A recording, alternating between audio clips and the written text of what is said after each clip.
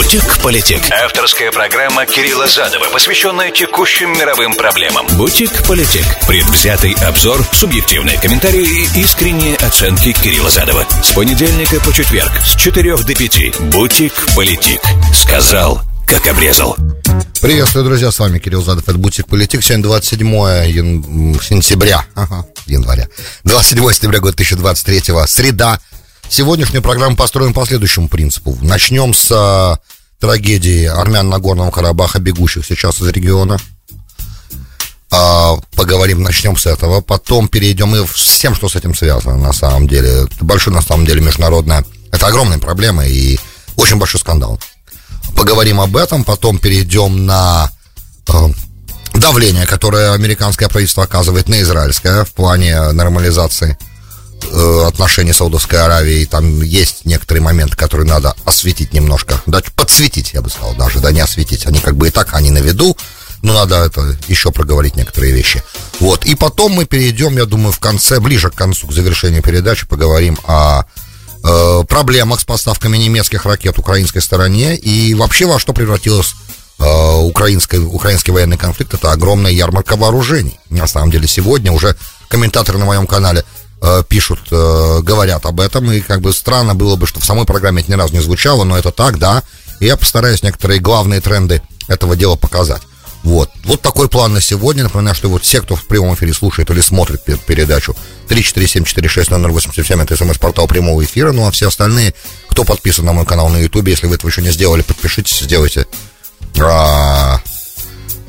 это, вам, вот для вас откроется также интересный мир дискуссионного клуба, который там есть. Вот, ну и там очень удобно вступать со мной в интеракцию. Я стараюсь быстро отвечать, как только могу, если есть вопрос, конечно. Если есть какой-то комментарий, который нуждается в ответе или в реакции. Вот примерно то, что я хотел вначале сказать. Politic. Сказал, как обрезал. То, что мы наблюдаем сегодня как последствия военного конфликта, его финальной, скорее всего, уже стадии, да, последних недель, окончательного решения этого вопроса в плане того, что Нагорно-Карабахский регион вернулся полностью под азербайджанский суверенитет и сама автономия, сама по себе республика Нагорного Карабаха, да, Арцаха, перестала существовать как политическое образование, имеет, естественно, свои последствия, очень тяжелые последствия для населения региона, потому что, как утверждают, во-первых, многие журналисты это говорят, и пресса различная разных стран, которая освещает конфликт, говорит о том, что сами по себе бои внутри региона никак нельзя оценить с точки зрения потерь среди мирного гражданского населения, потому что азербайджанская сторона говорит одно, армянская сторона говорит другое, и независимо подтвердить ни того, ни другого невозможно, и невозможно понять, сколько же на самом деле какое количество погибло мирных жителей. Есть разные свидетельские показания, но опять же, опираться только на них без процесса необходимого для подобных вещей невозможно, потому что я буду сейчас говорить вещи, которые будут нас на самом деле беспокоить, поэтому приготовьтесь к этому, пожалуйста. Ну, как бы мы говорим о последствиях серьезного военного конфликта многодесятилетнего, да, поэтому естественно, что его развязка, она достаточно неприятна, кровавая, тяжелая. Есть свидетельские показания того, что видели траки, прям заполненные убитыми мирными жителями. Опять же, понять, эти люди в этом траке, находящиеся тела, это тела мирных жителей или этого тела военных, не так-то просто, наверное. Но очевидно, что у свидетелей есть своя точка зрения по этому поводу. Они напрямую называют то, что они видят, как бы свидетельством, фактом, свидетельствующим о том, что были допущены нарушения правил ведения войны. Опять же, это не в рамках этой программы вносить какие-то суждения, просто рассказываю вам о том, что я читаю в прессе сегодня относительно того, что происходило в течение нескольких, двух суток того активной фазы завершающей самого военного конфликта, который мы наблюдали. Из 120 тысяч населения за последние несколько дней, за последнюю неделю, я так понимаю, покинуло 19 тысяч армян, уже покинуло Карабах. Причем покидали они бегущие от войны. Ситуация людей, бегущих от войны, она страшная ситуация. Они на чем только не пытались оттуда убежать, включая трактора даже, да, и в кузовах грузовиков. дорога 77 миль, да, то есть 77 километров примерно, да, от Степанакерта до армянской страны, до армянского государства, до Армении, заняло у них, у многих 24 часа. Все это время у них не было ни воды, ни еды. И все это время огромная толпа людей, которая вот таким образом пыталась бежать, бежала в сопровождении страшного, на самом деле, плача детей. Это было совершенно страшно, невообразимо. Опять же, по свидетельству очевидцев, которые это пережили, женщины, мужчины, дети, пожилые, старики. То есть это абсолютно выглядело как и было гуманитарной катастрофой. Продолжает ей оставаться. Вот информация о том, сколько армян уже из Карабаха пришло в Армению, об этом сообщил Тигран Хачатурян, вице-премьер армянского правительства. С этой информацией он выступил. Значит, при этом, естественно, мировое сообщество пытается что-то как на эту ситуацию воздействовать. В основном, вот то, что пишет Jerusalem Post, например, да, отдельное давление оказывается сейчас на азербайджанскую сторону с американской стороны. Саманта Пауэр, помните такую женщину? Она сейчас возглавляет USAID, да, это структура при государственном департаменте, занимающаяся гуманитарной помощью в регионах, пострадавших от гуманитарных катастроф, как одно из направлений деятельности, или там, в основном, да, этим именно занимается структура. Саманта Пауэр находится в Ереване и обратилась из Еревана к Алиеву, президенту Азербайджана, чтобы он исполнил обещание защищать гражданских, защищать армян, проживающих на Горном Карабахе, которые не были замешаны в сопротивлении. И более того, звучат разные фразы из государственного департамента американского, что Соединенные Штаты вообще не приветствовали военное решение этого конфликта, и что за решение этого конфликта военным путем, вот таким Азербайджан конфликт решил способом, Азербайджану придется ответить, и пока еще Соединенные Штаты не знают как, да, то есть пока еще какие будут меры к Азербайджану предприняты, какая будет официальная реакция Соединенных Штатов, пока еще неизвестно. Я очень сомневаюсь, что Соединенные Штаты сейчас находятся в той ситуации с Азербайджаном, что они готовы были бы применить какое-то санкционное давление, но что-то должно последовать. Что это должно последовать? У меня нет никакой по этому поводу, так как официально ничего не сказано, то пока, видимо, так удобно для Госдепартамента многозначительно молчать и говорить, что мы обязательно на это отреагируем. Но какой будет эта реакция, неизвестно. На самом деле говорить о том, что, и сам по себе исход беженцев, он, естественно, происходил, как это исход беженцев, когда люди бегут, то это паника. Вот, последняя серьезная трагедия произошла вчера на заправке, взорвалась заправка на пути, потому как понятно, что такое количество пытающихся бежать людей вызывает проблему, естественно, логистическую саму по себе. В общем, паника на заправке привела, скорее всего, к взрыву и к пожару. Большое количество погибших, по-моему, 20 человек погибло, огромное количество раненых. Достаточно серьезная катастрофа тоже, опять же, соболезнования всем тем, кто пострадал. И такое впечатление, что никто за этих людей не может вступиться, и никто не может им де-факто сегодня помочь, тем, кто находится в Карабахе и хочет оттуда уехать. Я не знаю, какова ситуация на самом деле с потенциальной реинтеграцией. Я так понимаю, что это сегодня была бы для Азербайджана, наверное, главная цель и задача, чтобы этот регион полностью реинтегрировать и жителей региона реинтегрировать. И для того, чтобы поддерживать нормальное реноме, Азербайджан — европейское государство, которое дорожит своей репутацией. И, конечно, это дело чести в данном случае, сделать все зависящее от государства для того, чтобы армяне, которые проживают в Карабахе, не чувствовали необходимости бежать. И для того, чтобы это происходило, надо как минимум, чтобы на территории, где сегодня азербайджанские войска там на Карабахе дислоцированы, чтобы, естественно, не было никаких нарушений гражданских прав людей, которые там живут. Насколько это возможно, опять же, есть понятие обеспечения безопасности, есть разные моменты, да, есть понятие зачистки территории от тех, кто, может быть, сохранил оружие, например. Есть разные вещи, которые приходится делать стороне, которая устанавливает контроль над территорией до этого долгое время, которая была потерянной территория, да, то, что называется, да, контрольная, вот зачистка всего.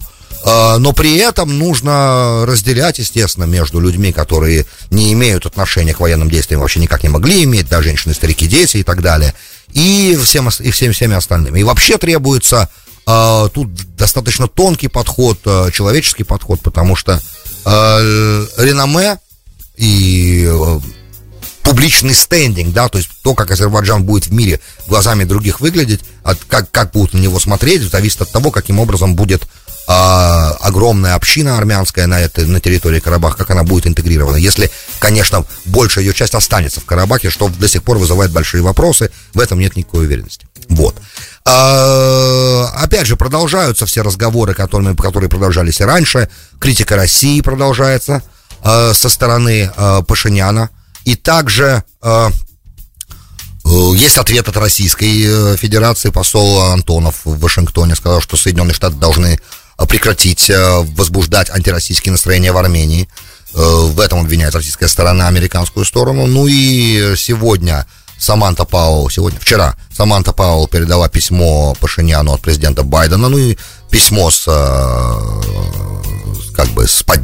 поддержку. И также, по-моему, $12 миллионов мгновенной гуманитарной помощи, которая требуется сейчас без сомнения. Я так понимаю, что есть же, об этом моменте вообще мы не говорили, что были погибшие с российской стороны миротворцы, даже старшие офицеры. И было извинение от президента Азербайджана из-за этого инцидента. 6 миротворцев погибли.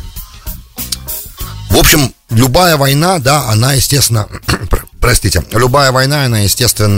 приводит к разным сложным ситуациям и дальше. И вообще мы не так много видели в этом мире конфликтов в последние десятилетия, особенно которые разрешались как бы победой. В данном случае мы такое наблюдали. До этого, если не ошибаюсь, я могу ошибаться, но последний раз подобное долгосрочный военный, такой длительный военный конфликт, который разрешился победой, это был конфликт внутри Шри-Ланки между правительственными войсками и тамило-лама-боевиками. Да, он закончился полной победой, да, и тотальным практически уничтожением всей армии боевиков в конце, да, что тоже на самом деле многие независимые эксперты говорили, приравнивается к нарушению правил ведения военных действий, потому что там они все были закрыты на небольшом пляжном участке побережья, и все уничтожены, там более 20 тысяч человек за раз, что тоже как бы не совсем с последними не совсем коррелируется с духом того, как в последнее время как бы ведутся военные действия. В основных случаях, да, всегда бывают исключения. Вот тот конфликт закончился как исключение. Вот мы видим, что вот 30-летний конфликт, там, с 89-го года он шел, с 90-89-го года он шел, и вот он закончился спустя 33 года вот таким вот образом. Очень хочется надеяться на то, что последствия завершения этого конфликта, они будут намного легче для населения Карабаха армянского, чем пока это выглядит. Очень хотелось бы на это надеяться. Но одновременно идут же определенные... во всем Южном Кавказе поменялся сильно баланс сил. И вот Алиев, встречаясь вчера, если не ошибаюсь, с Эрдоганом, обсуждали коридор через армянскую территорию из Азербайджана в Турцию. И Эрдоган сказал вслух, что этот коридор должен быть завершен, да, что такой коридор должен быть. Как планируется этот коридор, каким образом будут достигнуты договоренности по этому поводу, пока остается вне моего понимания. Опять же, если будет реально в результате всех этих военных действий, будет и из-за ситуации на земле, которая складывается, в итоге по всему этому моменту будет подписан какой-то всеобъемлющий мирный договор между Арменией и Азербайджаном, установлены полные нормальные взаимоотношения, и в результате этого договора появится какая-то возможность, да, создания такого коридора, и он будет создан подобным договором, все теоретически возможно. Я представляю себе, что Армения от примирения с Азербайджаном и примирения, естественно, соответственно, с Турцией тоже выиграет очень много экономически, в принципе, тоже, что может дать Армении серьезные шансы для экономического развития. Но при этом надо понимать, что есть много еще моментов внутри самого армянского общества, которые сейчас не едины, как я понимаю, и разные в нем есть группы. Многие недовольны нынешним премьер-министром, это еще очень большой вопрос, удержится ли премьер-министр. Вот, поэтому здесь мы должны все это наблюдать в развитии. Поменялась ли роль России в Южном Кавказе в связи с успехом Азербайджана в этой военной операции? Да, поменялась, конечно. Могла ли Россия военной силой защищать Нагорный Карабах, даже если бы, допустим, премьер-министром был бы не Пашинян, с которым явно совершенно не такие простые, на самом деле, отношения у Кремля? Думаю, что нет, потому что Нагорный Карабах никогда не был частью Армении, это раз. Официальный, да, никогда не был. Армения никогда его не аннексировала, и Россия никогда не брала на себя обязательства военной силы защищать. Она сколько могла использовала свой авторитет для того, чтобы избегать кровавого сценария, который мы наблюдали вот последнюю неделю, да, неделю-две. Но определенные ситуации, определенный баланс менялся уже, и Азербайджан все шел ближе и ближе в своих взаимоотношениях с Турцией, и кооперировался, и опять же, без сомнения, украинский конфликт тоже немного отвлек ресурсы, да, политические ресурсы в том числе от активного занятия проблемой Карабаха, да, со стороны России, как одного из посредников. В общем, это понятно, что на постсоветском пространстве, да, если как бы более стратегически на все дело взглянуть, да, чуть отстраненно, то понятно, что и та роль, которую которая была у России, начиная с распада Советского Союза на постсоветском пространстве, как бы как смотрящего, простите за это, да, вот за этот термин, но такой он как бы, наверное, наиболее в данном случае подходящий. Эта роль, конечно, атаковалась другими игроками, которые хотели бы на этом поле поиграть тоже, и мы это наблюдаем активно сегодня. Например, по Азербайджану мы видим это Турция, конечно же, и по армянской ситуации, и Иран тоже, который тоже имеет свои интересы в этом регионе, этого мы сейчас даже не касаемся, и также как по Казахстану, например, тоже другие игроки хотели бы поиграть, кроме России, на этой полянке красивой. В данном случае Китай и Турция тоже, да, мы это тоже наблюдали и наблюдаем. Поэтому здесь понятно, что так как государства все эти получили независимость официальную, формальную и реальную в 91 году и стали как бы самостоятельными игроками, то понятно, что они стали заключать союзы, те, которые больше подходили и подходят их этническим, религиозным моментам. И понятно, что далеко не всегда Россия может быть в данном случае для этих государств главным и единственным партнером. Понятно, что будут другие, и интересы будут иногда перекрещиваться, схлещиваться, да, здесь.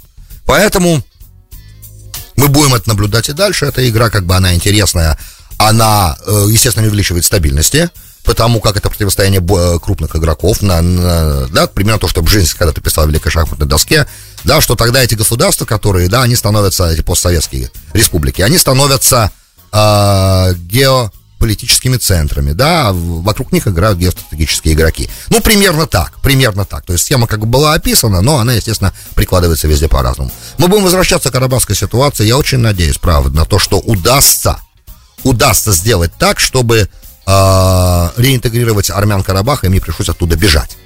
Потому что страшно убегать, естественно, страшно терять, бросать свои дома и все, что у человека есть. И это даже как бы это даже нет смысла об этом говорить. Это катастрофа гуманитарная, и очень хотелось бы, чтобы Азербайджан проявил взрослость, как взрослое государство, и часть как бы, да, и, как европейское государство себя повел в данном случае, как цивилизованное государство, и сделал все от него зависящее на государственном, естественно, уровне, чтобы этих несчастных людей спасти.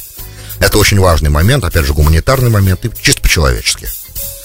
Дальше, давайте эту страницу пока перевернем, мы будем к этому возвращаться, я наблюдаю за этим. Вы знаете, я говорил об этом много раз, я всегда с ужасом думал о том, что эту проблему надо комментировать. В принципе, всегда не любил это комментировать, потому что это как бы первый постсоветский конфликт, которого я стал свидетелем, и для меня он имеет определенные личные тоже моменты, не буду сейчас о них говорить, но в любом случае хотелось бы, чтобы, конечно, страдания в связи с этим, уже раз военная фаза всего этого закончилась, чтобы страданий мирного населения больше не было в данном случае, и я очень надеюсь, что за годы после этого, рано или поздно, армяне и азербайджанцы придут к пониманию того, что можно, в принципе, совместно продолжать жить, как это было до того, как этот конфликт вспыхнул в кровавый 33 года назад. Очень надеюсь. Дальше. Вчера, Мэтью Миллер, пресс-секретарь Госдепартамента, выступая, давая пресс-конференцию, коснулся вопроса саудовско-израильской нормализации, сказал, что израильтяне как-то не договаривают вслух, да, мы все время им говорим, они все время в своих комментариях этого не говорят, никак на это не реагируют, что в любом нормализационном пакете, который Саудовской Аравии теоретически может быть подписан, в любом таком нормализационном пакете обязательно должна быть очень серьезная прописанная, да, палестинская тема. В каком смысле прописана? То есть, как бы должна быть, грубо говоря, дорожная карта по созданию палестинского государства. И вот сегодня Помпео давал интервью, Майк Помпео бывший госсекретарь, если не ошибаюсь, ну, я не уверен, что он до сих пор еще претендует на республиканские праймерис, но как бы изначально идея была. Он сказал, что вот эта идея Байдена, да, о том, что можно будет, то есть, как бы демократы то не мытьем, так катанем пытаются каким-то образом оживить мертвого, как бы, ребенка двух государств для двух народов, саму эту идею. Ну, то, что саудиты об этом говорят, это понятно. Они как бы авторы 2002 года Саудовской мирной инициативы. Все понятно здесь, да.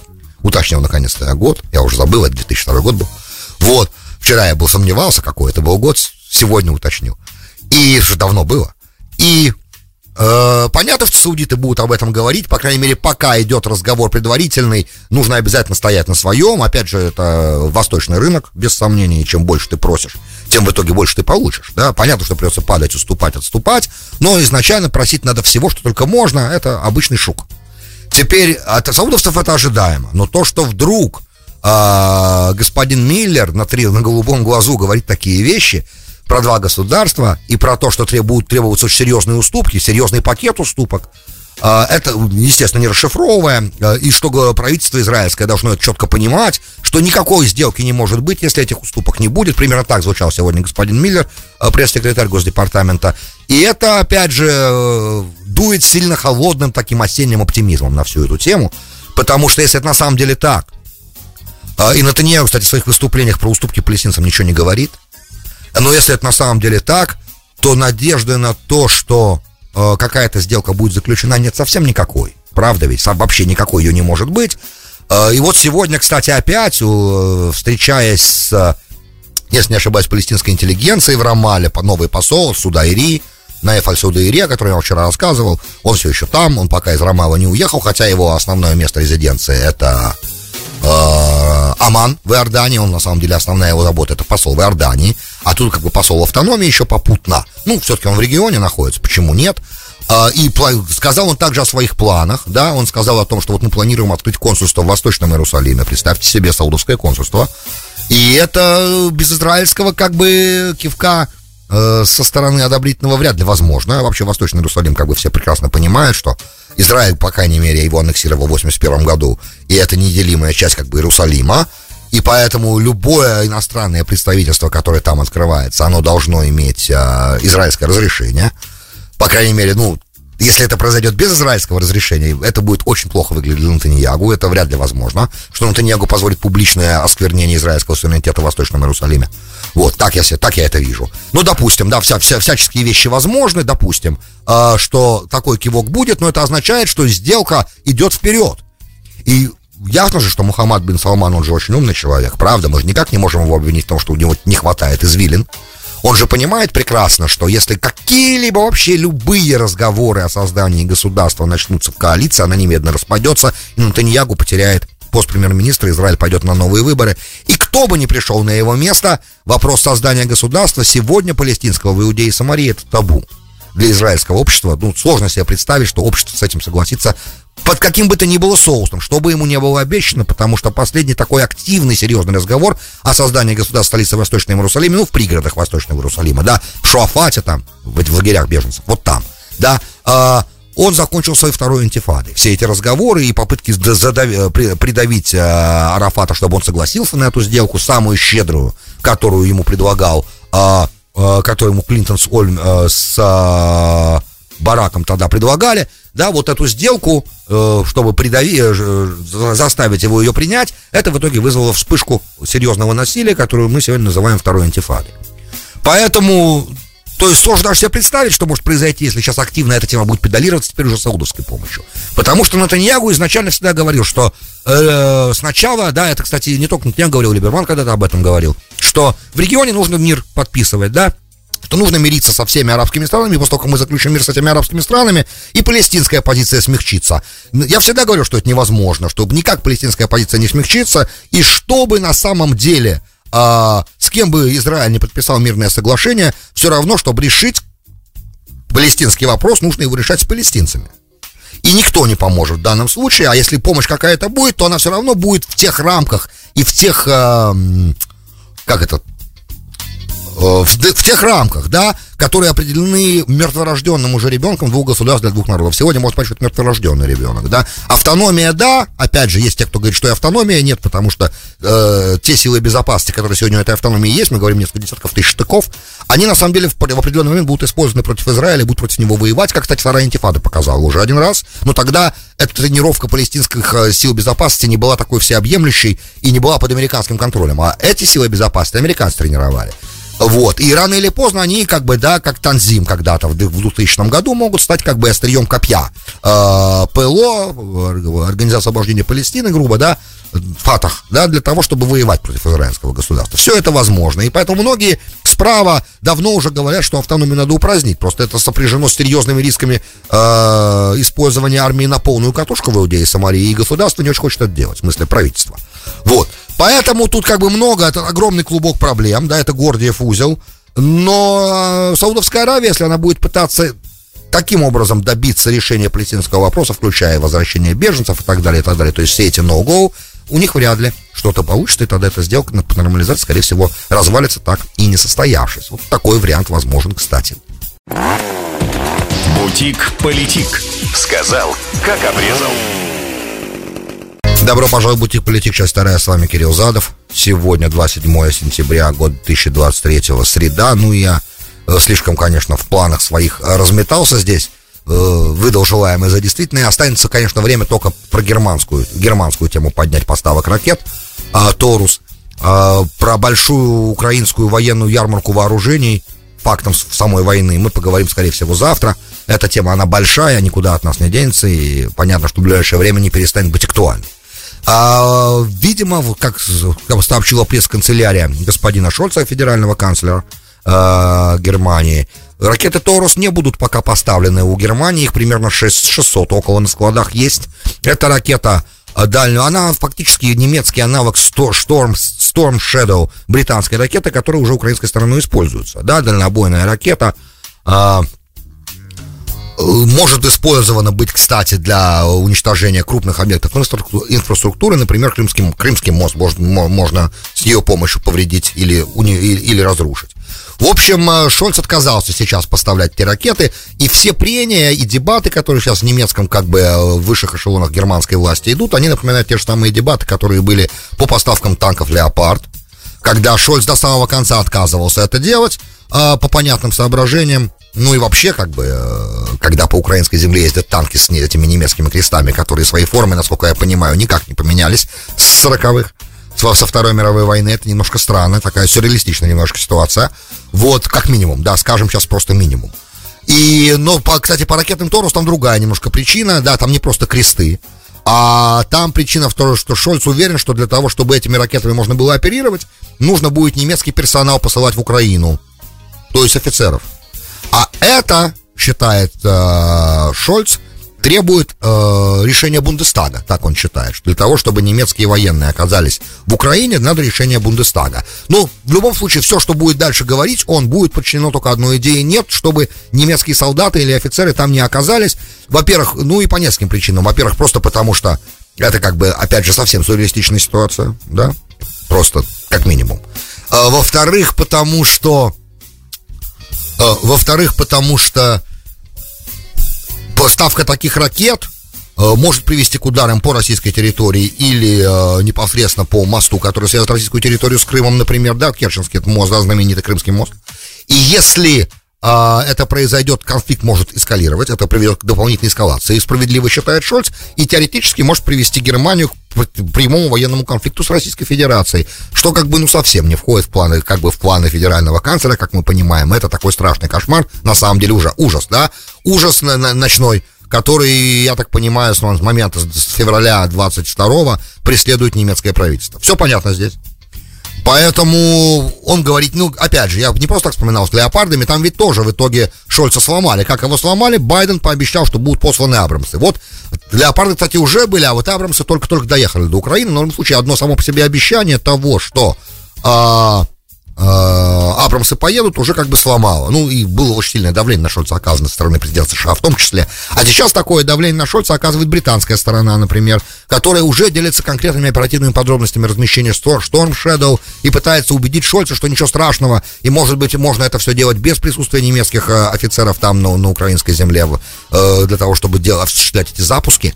Вот насколько будет успешно это, сложно сказать, учитывая, что внутри самой Германии, в правящих кругах, конечно, там же коалиция, она там трехголовая гидра, вот, и там одна из голов этой гидры — это зеленые, которые наиболее, да, и, кстати, министр иностранных дел Германии — это одна из партий зеленых, да, если не ошибаюсь.